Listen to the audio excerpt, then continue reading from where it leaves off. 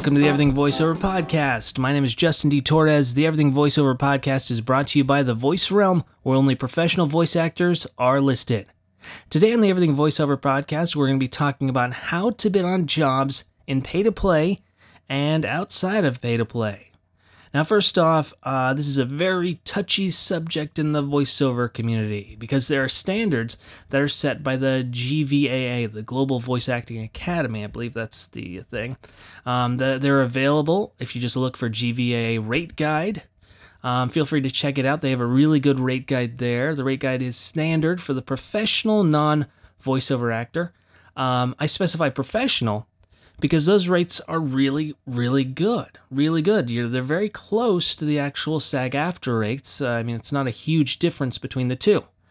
I say professional because a person with an iPhone is a non-union voiceover actor, and they may find that quoting the GVAA rate guide may get them 0 jobs, whereas a professional may view these as really good wages. I use these personally. I've been doing voiceover for quite a while, and I use these as kind of a baseline if I want to see like a good, if there's a pay-to-play site audition or a job where they're offering like 16 weeks of radio for a certain region, I try and look at the rate guide and see if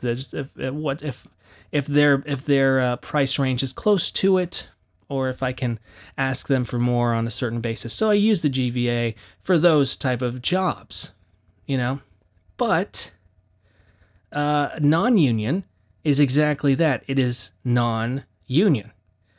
To let the union set the rates of non-union is only really in their best interest. So if you are non-union, you have the free range to bid however you please. And that's not just saying in the low end. You can bid above SAG-AFTRA rates. You are essentially the studio. If you're doing this from a home studio, you're essentially the studio. You're the studio. You're the voiceover talent. You're the editor. You're everything, and you're also working with the clients to get it tweaked in the right direction. So you are technically 3 professionals in one. So you should be paid accordingly. And if you want to bid as if you are 3 professionals in one, you can do that. So when it comes to the range, pay-to-play sites are the range of prices people are willing to pay for non-union talent. That is the going rate nowadays for non-union talent, because there are a few non-union agencies out there, but they go by their own rates as well. They go by what the client is willing to pay. So you'll find sites like VoiceBunny and ACX that pretty much give away your work for free, and the people on these sites have a lower pay scale. And what I do is I recommend people start on these sites and grow out of these sites. If you're a mid-range pay-to-play player, most of the jobs that you're going to be going after are going to be non-broadcast for most of the time. You're not going to see a Super Bowl NBC ad for voiceover be put on a pay-to-play site. It's just not what they do. They're going to hire an agency. They're going to hire union talent. They want to make sure that they get the best of the best. And that's usually what unions are meant for, But when you're doing a pay-to-play site, you're going to see jobs that are mostly e-learning, industrial, internal, voicemails, video games, conferences, internet-only type things. And all those non-broadcast things, podcasts and whatnot. These will all hang in the huge gray area of non-union life. Most agencies do not touch these jobs, not because they are not good jobs or they're not worthy of a voiceover actor of their caliber. It's just that they're non-broadcast. There is no residual. The payment is not there. Joe Schmo out in doing his auto mechanics in Vallejo, California, is only going to want the city around him. So he's not going to want to pay NYC for global reach, For those local spots, they have a tendency to go to non-union. And that's okay. That is totally fine. There's a million jobs out there for non-union talent. And this gray area of local radio, internet broadcast stuff, podcasts and whatnot, there's no campaigns, there's no production agency, there's no PR campaign that's happening. They just want to put it up somewhere, and they don't have to deal with regions and everything like that. Where you hit the huge controversy for non-union to union is in the broadcast stuff. We're talking about radio and television commercials, those kind of things. I have seen with my own two eyes $250 national commercial jobs on Voice 123. These are huge ripoffs. When it says broadcast and it says national or global, don't do it. I've also seen $3,000 commercial jobs for radio, which have a usage of like 34 weeks on voices.com. Those are totally legitimate jobs. Those actually are probably more than the GVAA type of stuff that's out there, So, yes, there are union voiceover jobs that will pay your rent for a year, but these type of jobs are like lottery tickets. You have to be in NYC or LA to get those kind of jobs. If you're doing it from your home, unless you have really good connections, it's probably not going to get those huge ones. And those huge ones do pop up occasionally on the pay-to-play sites, but you have to keep an eye out. And that's when the GVAA Rate Guide is really helpful once you see those jobs that are really big and that are broadcast and they are radio. Those are the things that you need to watch out for. And those are the things where you're making sure you're not screwing over yourself, and you make sure you're not screwing over everyone else. And you're making sure that this client learns that this is a bad idea to do it. All right, now would be a good time to say that the Everything Voiceover podcast is brought to you by The Voice Realm, where only professional voice actors are listed. Now, for those smaller non-broadcast jobs, how do you bid? Well, around 1 minute of a non-union, non-broadcast internet job, be it a commercial for Spotify or a solely YouTube thing, minimum tends to be around 100, and it goes up from there. The professional may be 250 to 500, might be 700 to certain people. But, that's the mid-range of the non-broadcast stuff. Something that's going to be put out on their website, a sizzle reel, all those little middle ground stuff have a tendency to be about $100 for around a minute to 2 minutes and 250 to 500. Once they get in larger, once the larger jobs happen where it's a 20-minute tutorial or something like that, then you kind of slide the scale up, slide the scale down a little bit as time goes on. Maybe it'll be $750 for 20 minutes or something like that. Who knows? It just means that the regular starting range is that you probably should be around 100, and it goes up from there.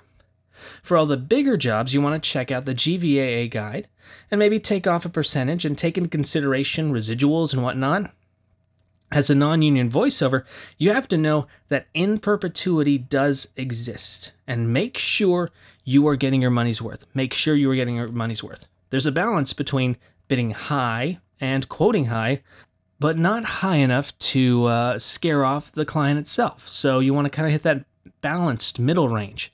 The more experienced you are, the more invested you are into your studio, the higher reviews you have. They all give you the ability to bid higher. The less experienced you are, the lower cost of the setup, you can bid lower to entice the client to turn a blind eye to the fact that you may not have a studio like the other guy, or you may not have the experience that the other guy does, but for the lower price, you're going to do your best job for them, and you'll be compensated less than a professional would be. Now, television commercials shouldn't be in perpetuity.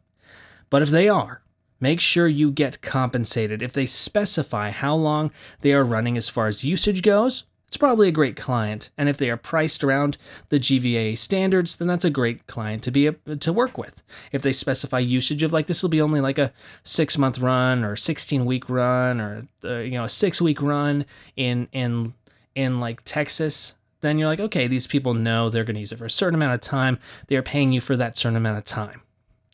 If they do specify, this is going to be a job where we're going to do a commercial with them and we're going to use it in perpetuity, then they better pay insanely well, okay? These are not clients you want to work with unless they pay insanely well. At least the GVAA standards, or even double them, okay? You do not want to hear your voice in a Super Bowl ad, because that, in perpetuity, means we can use it for as long as we want, for the range of whatever we want forever and ever and ever. You do not want to hear your voice in a Super Bowl ad. That's bad. And of course, when we start, we all make our mistakes here and there. And, there might be a job that I did a while ago that's still probably wandering around the internet or wandering around a commercial somewhere. And you do what you can when you first get started. You're just playing in the deep end of the pool. So try not to make that mistake. You don't want to make sure you give away a Super Bowl voiceover for $250. But if that client gave you like $3,000, it sucks. It's a bit of a ripoff, but at least you got $3,000 out of it, huh? So make sure that they're paying pretty darn well. Now, when I first started in voiceover, I accepted the low bid situation. I did an audiobook for $85 per finished hour, and I did a lot of $100 regular jobs. That was what I did, and I was very happy with that. I did what I could. Nowadays, my minimum job is around $250 to $500, and my audiobooks require about $250 per finished hour or more, because I can't do the work unless it's really paying well. You grow, you ask for more. And you can actually test it out as you go by asking for more, seeing if you're pulling jobs, and if you aren't pulling jobs for like 2 weeks, pull it back a little bit. Hit the 50-50 mark. If you were doing $100 jobs, and you switched it to $250, and then you got none for like 2 weeks, go back to try $150. And then see if that's because you'll figure out where you're wanted. And that's the only way you do it with pay to play. All right. So there's no shame. And here's the thing. Do not let anyone set your rates for you. You know where you are in the voiceover journey. And someone who does not know you, who does not know how you're doing, does not know what you've spent, cannot judge you, cannot tell you have to, like, if someone's like, oh, well, this voiceover ad is $850 and it's a 1 year usage in Florida. I mean, you should be getting $2,000 for that. There's no shame in doing it. If you're new to this and it's a first initial job, there's no shame in doing the occasional commercial. That's if you're non-union and you're new, there's no shame in doing a job. Okay? Just watch out for the in perpetuities and watch out for like the national commercial stuff and watch out for people who specify in perpetuity. Those guys are usually rip-off central. Okay? All right, thanks so much for listening. The Everything Voiceover podcast has been brought to you by The Voice Realm, where only professional voice actors are listed. Thanks so much for listening. I'll see you guys later.